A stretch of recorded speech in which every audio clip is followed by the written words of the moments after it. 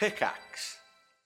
If you are trying to get your family involved in changing the household, you have to give them some latitude in what the solutions are. You can't tell them, hey, this is the standard to which the kitchen is going to clean. I need all y'all to listen. If you want to exert financial power, you can do that. But the whole point is that I don't think that's going to work very well. How can I self-improve while living in an environment very unconducive to it? My environment, I-26M, live with my parents. I'm not broke. They are. They need my help. So from the beginning, we have responsibility. Trapped. My dad is in his early 60s and basically retired. He has no retirement fund and lives off of Social Security checks and food stamps. He's kind and supportive to me, but beyond that, he's a very annoying person to deal with his whole personality is watching conspiracy theory videos, and he lets that affect his real life decision making. Not getting the vaccine, even though mom is immunocompromised, not saving money because he thinks banks are going under, and wasting $1,000+ a year on a garden because he thinks the food supply chain will be destroyed. My mom is late 50s and dying. She has multiple medical conditions, some out of her control, some stemming from being a chronic smoker. Her father died when I was in high school, and ever since, she fell into a deep depression, stopped working, and gave up. We've tried to get her some form of income in the form of disability income,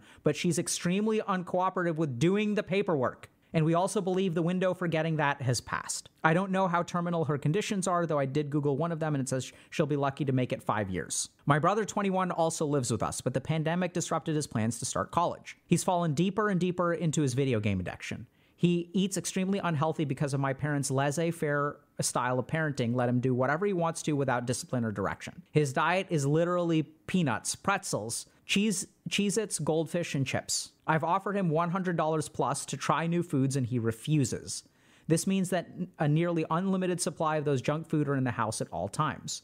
I've begged my dad to give him some tough love, threatened to take away his video games if he doesn't start doing stuff like getting a driver's license and applying to college, but he won't. My brother is well over 300 pounds and on the path to die at 35. He literally has a free ride to college waiting for him through FAFSA, but refuses to go. The moment my parents die, the free ride goes away, and he's either going to have to drown in debt or go get a shit job that doesn't live up to his potential. For some reason, he doesn't see this massive risk to him, though, because he's never been given any consequences his entire life. So essentially, my environment is crap and there's nothing I can do about it. Don't tell me to move out. They can't afford the mortgage without me, and I'm not going to let my mom go homeless her last few years of life. I'm not going to let my brother go without having one person in the house who cares about trying to motivate him to fulfill his potential. My dad, honestly, I wouldn't feel bad about forcing to handle the consequence of his own decisions, but I won't turn my back on my brother and mom. However, this comes with sacrifices that make it incredibly difficult to fulfill my own potential. There's junk food and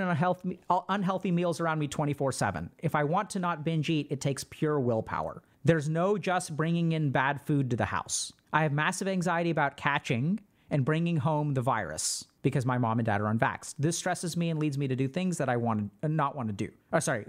Not doing things I want to. I dodge the whole environment issue by constantly not being at home, work in the office, study at a coffee shop, etc., but that exposes them to more risk. I live 40 minutes from my work and friends. It's very hard to date. As kind-hearted as helping my parents out is, me not having a place to go hook up is an attraction killer.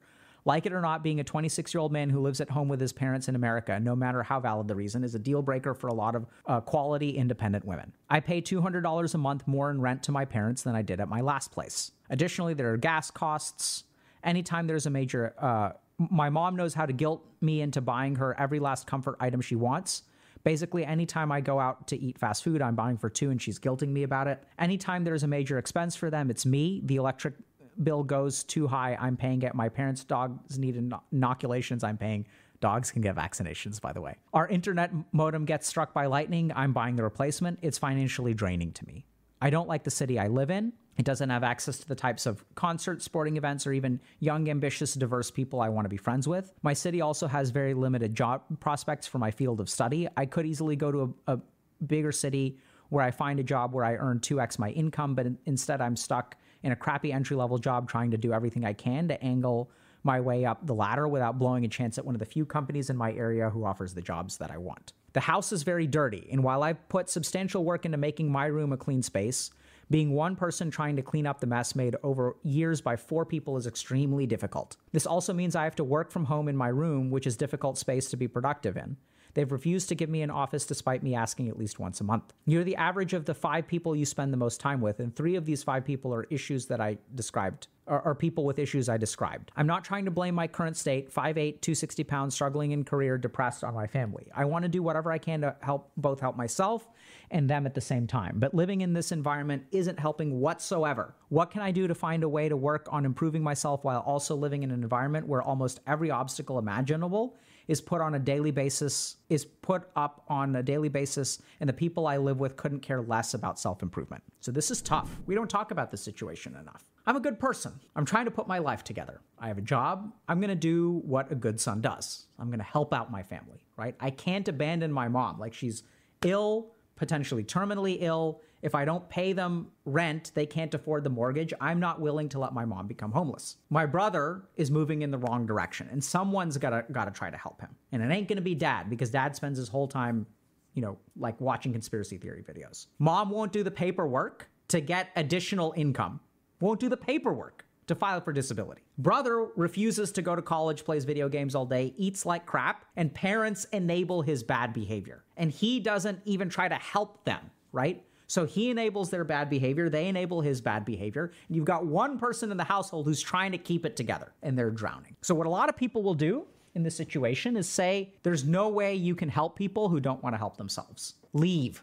Get out while you can. They'll even do things like, we'll say things like, oh, if you can earn twice as much in a separate city, move out of the house, earn twice as much, and send money back to try to support your parents, right? There are all kinds of solutions that people will offer. Just stop doing X, Y, Z. Abandon your family. But this person is very clear, I'm not willing to abandon them, right? Is this guilt? Are they victims of guilt? Because we do know that this person gets emotionally manipulated. The guilt gets the better of them. But how do you draw the line between doing your duty as a family member and not abandoning your family versus avoiding guilt and being manipulated by guilt, right? Because that's it's subtle, it's important. So what we're going to do today is talk about how to approach this situation. There's going to be a lot of details.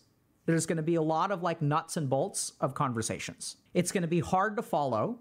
It's also most likely not going to work out the way I'm going to explain it, right? So expect a lot of difficulties. But the truth of the matter is that there is a way to have a conversation, to work with your family, to get on the same page. I've seen it happen. It's a hard tightrope to walk, but there is a tightrope. And because it's so hard to walk, no one tries to walk it. Everyone says, don't even bother, just live for yourself, okay? So let's dive in. The first thing that you have to do is have conversations, okay? You have to have a space and a time and a regularity of conversations. This is the first goal, because you can't, what a lot of people will also suggest is that you use your financial power in a relationship to enforce compliance, right? So this person is even saying, Dad, use tough love.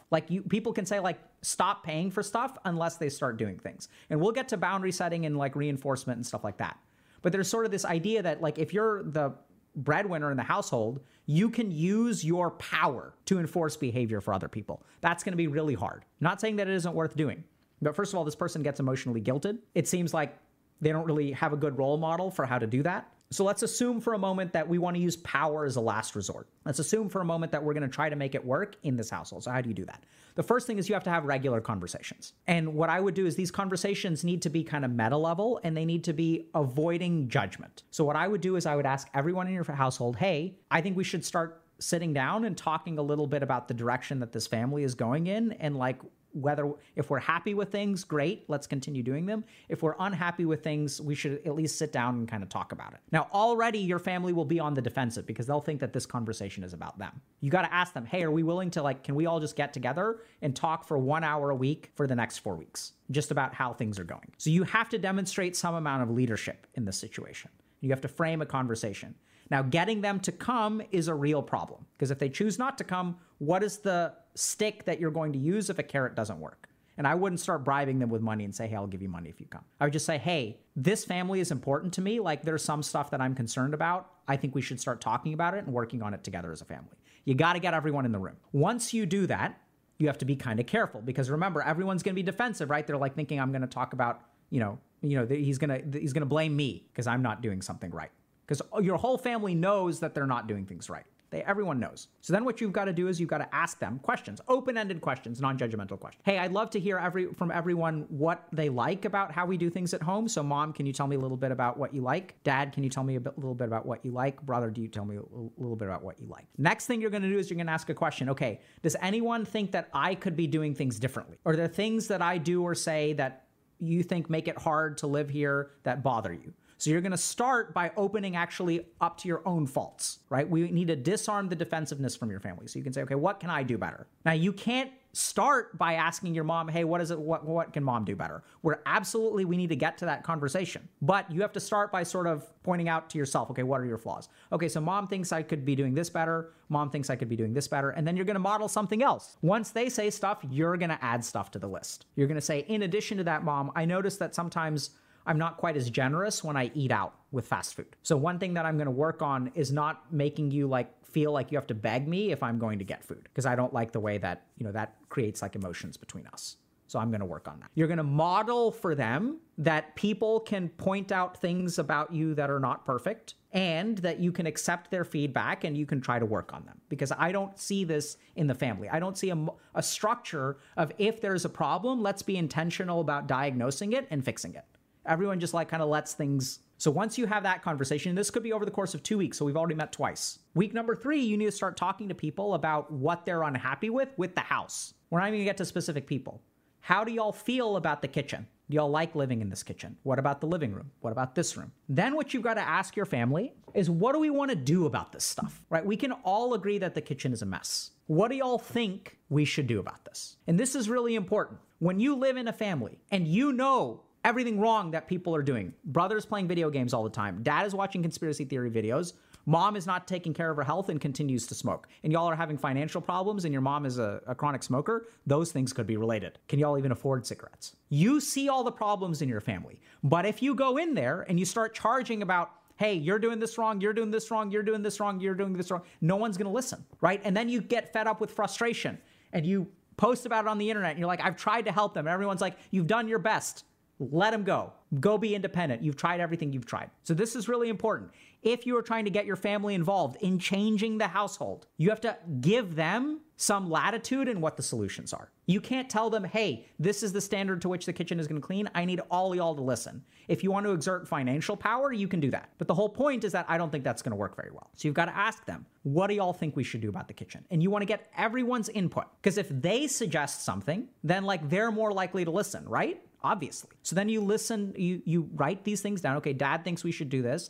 Maybe we should all eat together and clean together for 5 minutes. Brother thinks that we should do this. So as you get these different kinds of solutions, you put them down on a piece of paper and then you ask people, okay, who is willing to take responsibility for this? Ask the question to your family, whose job is it to keep this place clean? And then people will basically point to anyone but themselves, right? They'll say oh, it's the woman's job. And then mom will say, but I'm ill, I can't do it. And then your brother's like, well, I can't do it for this reason. And so then you're gonna just point that out to people and say okay, what are we gonna do about this as a family? Because no one wants to accept responsibility for this. I have to drive 40 minutes. Mom is sick. Dad doesn't know how to do it. Brother doesn't get around to it. And so what are we going to do about this? So this is really important, but you sort of need to be the leader here, but you can't tell people what to do. The way that you're going to be the leader is by framing the conversation. And you're going to let them come up with the answers. Because now you know what amount of fuel your family is going to give you. And if people say okay, we're going to do this, this, and this. And you've got to be super careful here because people will make big, big promises. So then you need to have another conversation, maybe week 4 now. So people have said they're going to do particular things.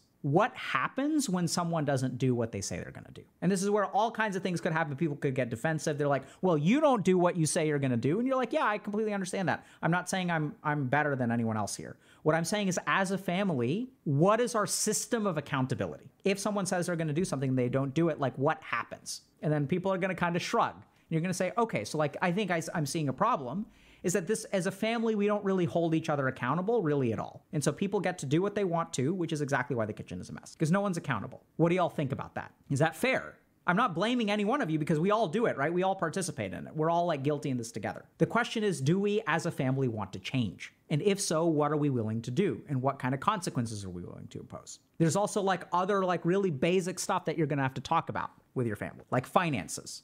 So this is where we're going to get everyone together and we're going to say, okay, so like, I'd like to talk about finances. I'd like to understand what we as a family are going to do. Like, let's try to figure this out. Like, who's open to trying to figure it out? I'm not blaming anyone. I'm just trying to figure out what's the money we have coming in, what's the money we have going out. So this is where, especially if you grow up in a household with financially irresponsible parents, you as a kid, this is completely foreign to you. Some kids take this for granted because like their parents automatically taught them how to do it. They were given allowances. They were given certain amounts of money. They were taught financial responsibility from a young age.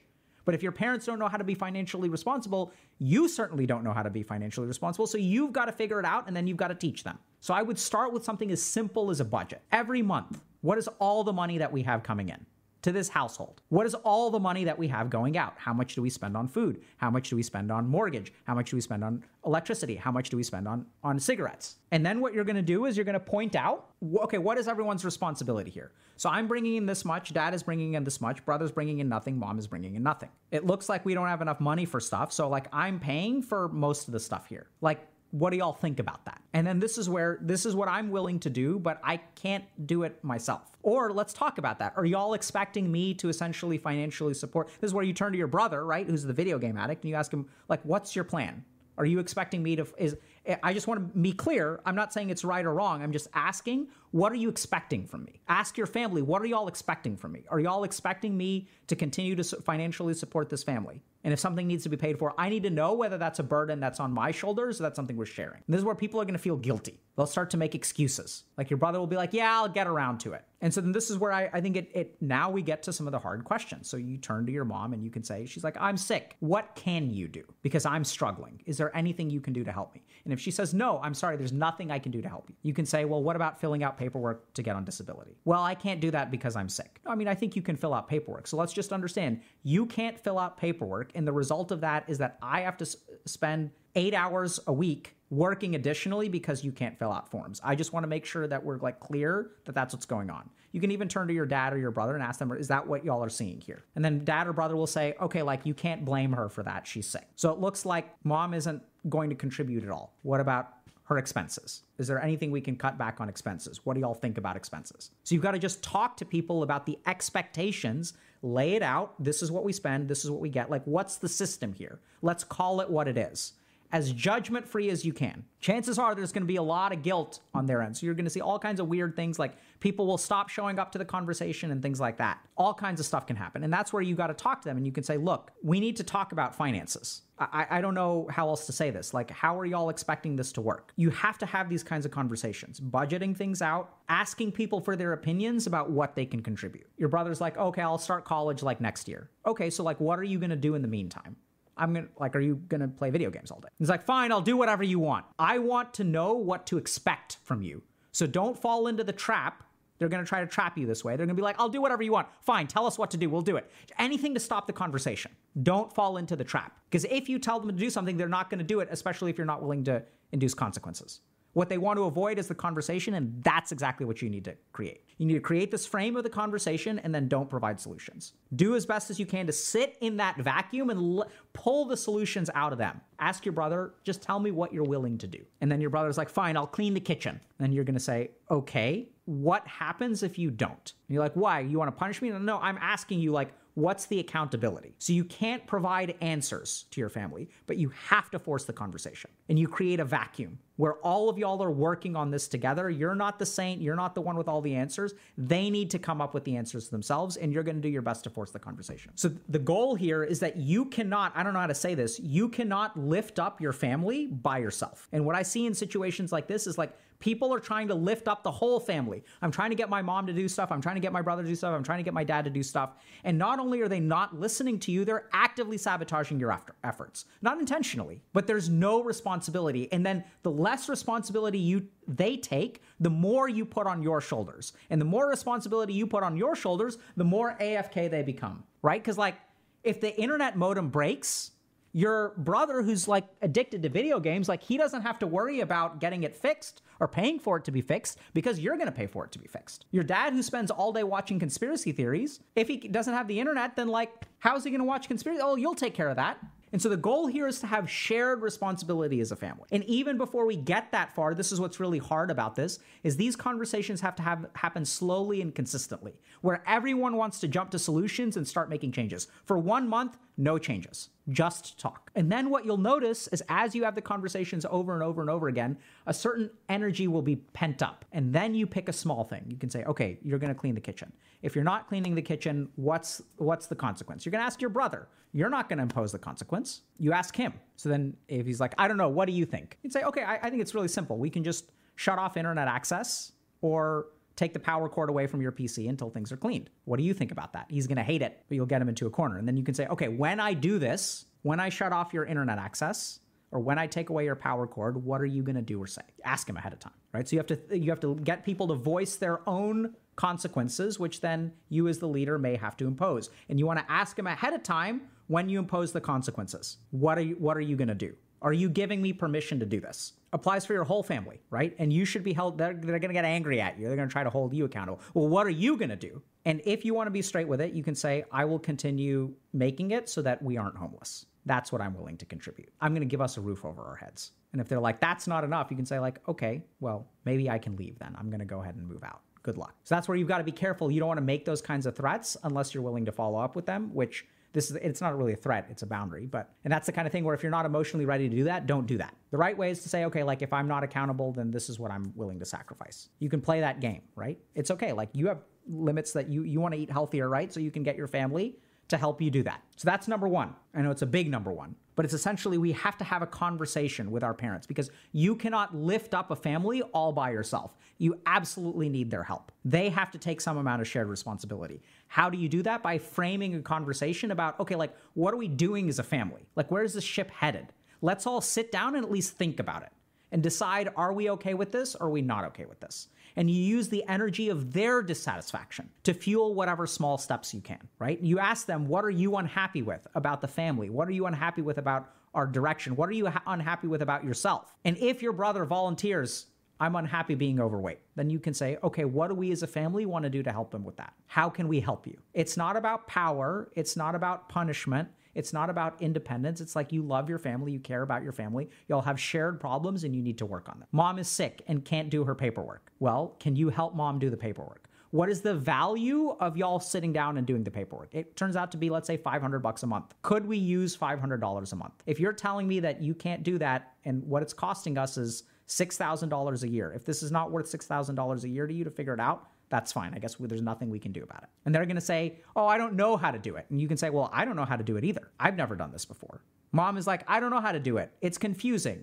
That's where you turn to the family and you ask, okay, what is this? Is it worth $6,000 a year for us to figure this out? And then they're going to be like, well, yeah, obviously. It's like, okay, so then the two of y'all figure it out. Why don't y'all get started? Let's see how far we can get. And then next week when we meet, we can talk a little bit about what kind of obstacles you're running into and maybe dad and I can help. Has to be shared responsibility. Second thing to do if you're in this situation, explore your own emotions. So this is really, really, really important. So if you say, I'm not willing to abandon my family because I don't want my mom, I'm okay kind of abandoning my dad, but it's like I don't want my mom to be homeless. This is really tough, but I would encourage you to really explore where is the line between duty and where is guilt motivating your action. So the two are very closely tied together, right? When I don't do my duty, I feel guilty. But especially in a situation where we know there's emotional manipulation going on, you have to be very careful about guilt. And people may ask, okay, how do I tell the difference between healthy duty and unhealthy guilt? And there's one really key thing.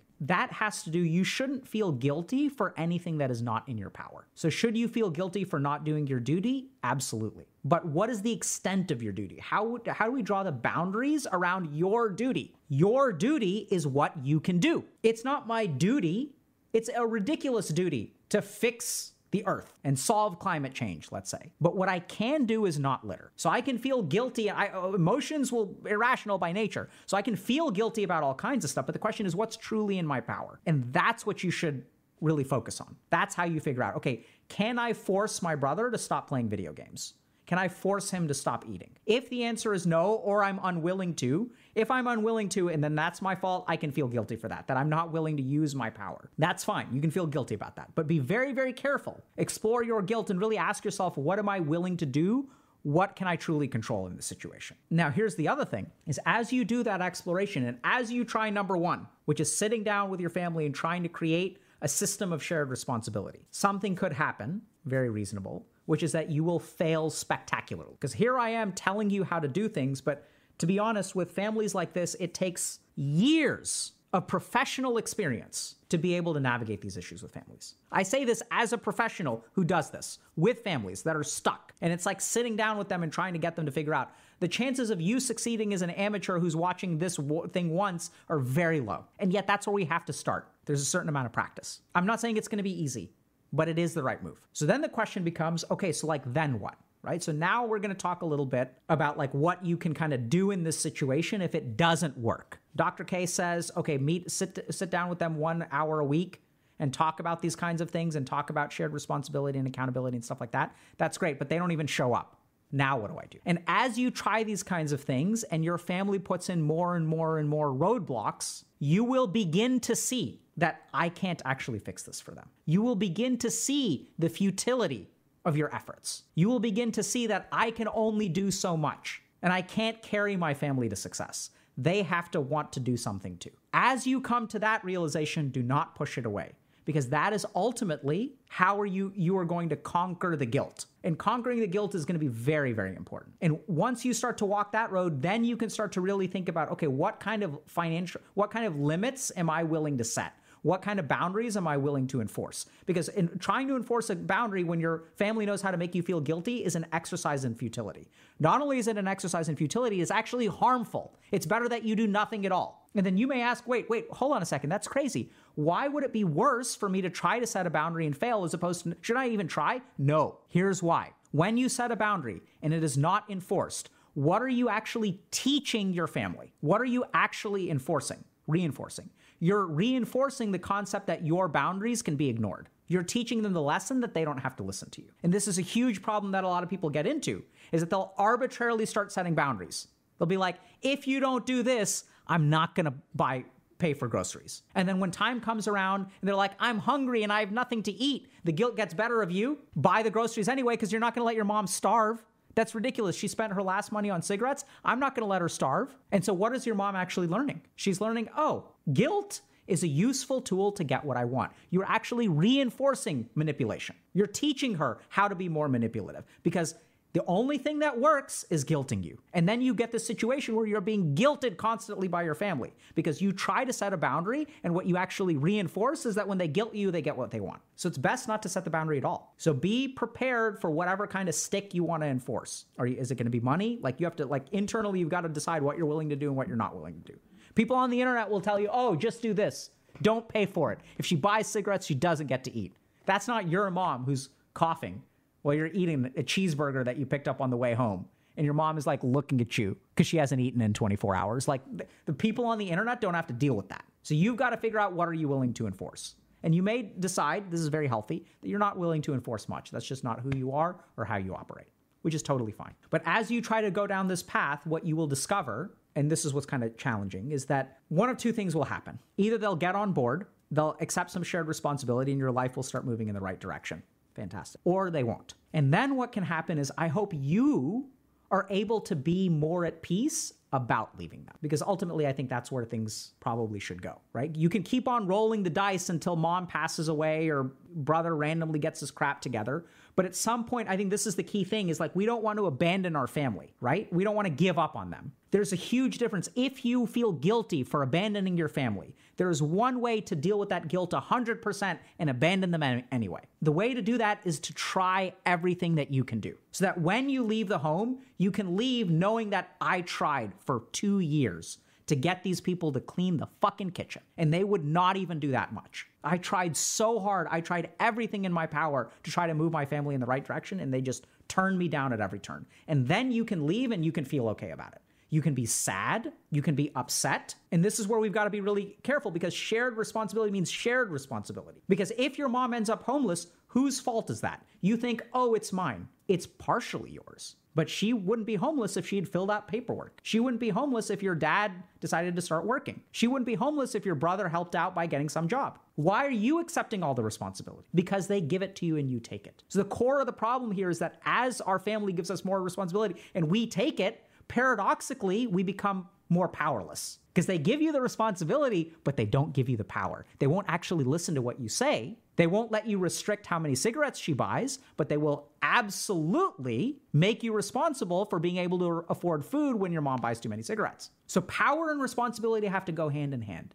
And as you give your family the fairest possible shot you can, as you learn how to talk to them and give them every opportunity, and if they fail you time and time and time and time again, we move on to point number 3, which is that unfortunately, you probably have to go. And you say, but they will be homeless. Well, it's kind of interesting, right? Because as long as you're protecting them from homeless, they don't have to get their shit together. That's the other problem, is that by supporting all this bad behavior, you're actually allowing them to not take responsibility. And you'd be surprised at what human beings are capable of when they're given responsibility. You're supporting them, right? If you move out of the house, there's a decent chance your younger brother will actually step up. There's a decent chance that after a long time, as you have these conversations with mom, you can say, look, at some point, I'm not going to be able to do this anymore. So if you want to fill out that paperwork, I think that would be a really good idea. It'll help out the family a lot. It'll help me out a lot. If you're unwilling to do it, I can't do it. What do you mean you can't do it? What are the steps you've tried? I don't know where to start. How do you figure out where you start, right? You've got to be like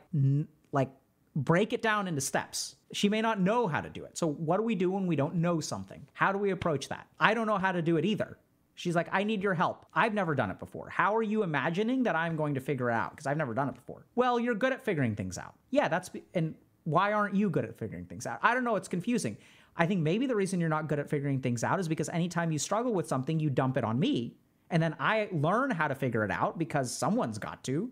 And then the more that you leave me to figure things out, the better I get at it and the less of it you do. This isn't fair to me. You need to start taking some responsibility. Tell me whatever you can figure out, and younger brother, can you help? And if none of that crap works, we get to point number 3, because it's really hard to understand this when you're in this situation. But you have a life so easy to forget. It's not about being a good son or a bad son or doing your duty or whatever. Your mom has a few years left to live. Your dad after that will be whatever. Your brother after that will be whatever. And so the question is, you're 26 years old right now. When you're 28, when you're 29, when you're 30, what then? You have a life after them. So the question is, what do you want to put in place for that? Are you going to just put your life on hold, not learn anything about yourself and get drowned and not build up? You know, this person wants to go to concerts and they want to meet friends and it's hard for them to date. Let's say that your mom lives for another 5 years, because we don't want her to pass away by any means. And now you're 31 and you haven't dated for a decade. This is the other thing to understand, is that it's fine to make sacrifices for your family. I'm a huge fan of that.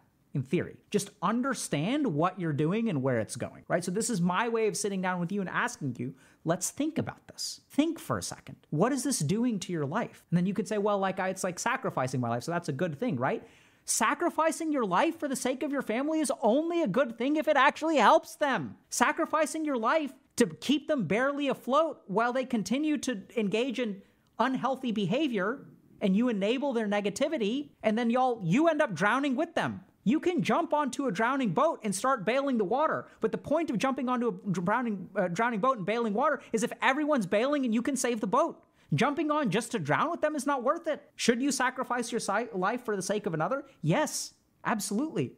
But only if it's worth it. And this is what you'll learn as you try to help them, is you'll see whether they're willing to accept the help or not, whether they're willing to do their part. Because I hate to break it to you, but you cannot fix a life that is not yours. They have to take some responsibility. So at the end of the day, in many of these situations, I do think the right move is moving out. But we can't jump straight to moving out because that's abandonment. You got to give it everything you can. And once you give it everything that you can, then you'll start to realize internally, this is just not going to work. I can stay, but it's not worth it. It doesn't actually help them. And that's a conversation that you have with them as well, right? This is not the stick. If that doesn't feel right to you, I'm going to threaten with moving out and then y'all are going to be homeless. No, what you can say is, look, for 3 months, I've been trying to get y'all to sit down and talk about this stuff and give direction to our life because we're drowning here. We're in a financially desperate situation. People are sick. This guy's 300 pounds. I'm 250 pounds. We're barely making ends meet. I can't save anything, even though I'm working my ass off. And for 3 months, I've tried to get all four of us in a room for 1 hour a week. And we can't even do that much. I just want to let y'all know I'm going to start looking at other places to move out. It'll probably take me a couple months. I'm going to start looking for jobs here because I can't fix this family on my own. I just can't do it. And they can say, okay, but tell us what you want us to do. And this is where you got to, I'm going to teach y'all some techniques. Turn it around them. I've been saying what I want y'all to do. What have y'all heard? I've been saying it for the last 3 months. Don't answer the question then. Ask them. I don't know. Tell us now. And then you say, this is the crux of the problem. Is for months and months and months, I've been speaking and no one's been listening. And that's why I'm leaving. No, tell us. I promise we'll do something. Okay. So here's what I want you to do. Over the course of the next week, I want someone in this household to take responsibility for getting all 4 of us in a room for 1 hour together. Does that mean that you're not going to leave? No, I may still leave. I'm telling y'all that I've been trying this. It's not working. But if other people start taking responsibility, if things start moving in the right direction, I may consider staying. Let them take the responsibility. And then it's up to them. They're like, oh shit. And if they decide to get together, and then you're going to leave it to them, say, okay, let's try this one more time. But you yourself should not change your behavior. And even if they start doing everything right, and you find a job and you have an opportunity to move out, that's where things become really tricky. Because if you decide to sacrifice yourself for their sake, you could see now that the threat is gone, all of the bad behaviors will return. So as best as you can, I think the right thing to do is even move out then. Say, hey, I'm really happy that y'all are putting your life together. I'm still moving out because y'all just started this.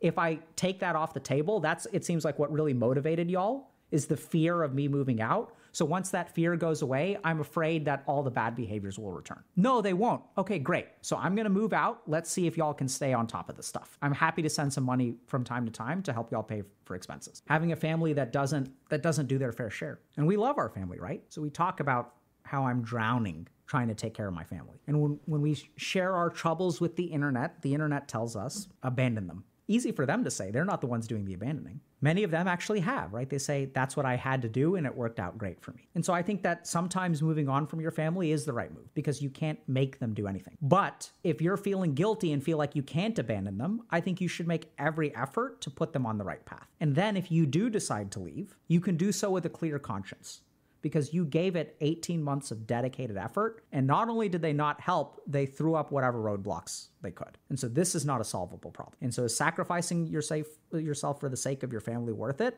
Only if it helps them. Otherwise, it's just stupid. So Tony Grondol is asking, I feel like everyone else around me is drowning.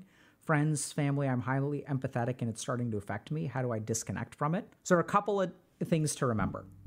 The first is that if you're a highly empathic person, the simplest way to control what comes into you is through your indriyas or your sense organs. So there's stuff about this in the current guide that's coming out now in 7 days, has a lot of stuff about the indriyas. But it's just to realize that if you're empathetic and you're around people, you're going to do some of that absorption. So that's one thing to understand. Second thing to understand is that there are some techniques. So generally speaking, like I think Nadi Shuddhi or cleansing pranayams can be really good for like processing negative emotions, as well as Manipura chakra practices. That's not really scientifically valid, by the way. But in my experience, both as a clinician and as a meditation teacher, I think those help. But at the end of it, like, disconnecting starts with the sense organs. So if you're still spending time with these people, you need to be a little bit intentional about that. What's the right amount of time that I can handle? Emmett Fassium is asking, going by the same vein of what can you do to improve your life when others are sabotaging you? What advice would you give to people with health issues or disabilities and without external support systems that are trapped in abusive situations and want to leave, but are financially dependent on the person they're trapped with? So that's a really challenging situation, unfortunately far too common. So I'd say 3 things. The first thing is that if the situation is that you're financially trapped by an abusive person, the goal is to get financially not trapped, right? It's sort of like, what advice would you give to someone who's starving? I'd say eat. Now, this is where things get really tricky because a lot of people will say like, well, I can't eat, right? If I could eat, I would. Obviously, duh. If I could become financially independent, I would. And that's where it's unfortunate, but what I've seen time and time and again by people who are trapped in abusive situations is that the abuser makes you think that you cannot be independent. That's their abuse tactic 101, is make people feel like they're trapped. So oftentimes what you'll find is that people are not nearly as trapped as they think they are, which is staggering, right? You're like, of course I'm trapped. I'm disabled. There are support systems for disabled people with disabilities. There's subsidized housing. There's all kinds of stuff out there. But the whole point by the abuser is that they've trained you to think that you're completely powerless. So you have to be a little bit critical of that and see what kind of financial opportunities are available. I'm not saying they are necessarily, but it's worth revisiting the issue before accepting the conclusion, is what I'm saying. Second thing is, as you're working that stuff, you have to understand that a certain amount of the effect of abuse is your response to it. So there may be some things that you can do or say, but a lot of it is going to be like internal strength. So that's where like even meditative practices or things like that can like help in terms of like purifying and like letting things go and stuff like that. I mean, it's challenging. You can also look at doctrines like Stoicism and things like that to try to resist the impact of it, but it's really tough. The other thing that I would say very concretely is, even if you don't know what to do and you feel like you're stuck in an abusive situation, there may be other people out there who are willing to help you. It's just about getting access to those. And so how do you do that? That's where it's like kind of depends on where you live and what's going on and stuff like that. But oftentimes there are resources, right? So mental health centers, things like that. Social workers can help you find housing, help you apply for grants and get disability payments and all that kind of stuff. So there are resources out there, depending on where you live and what your situation is, that people may be able to help you figure it out. So I'd say the last thing is ask for help. Maybe not to your abuser, but to someone else.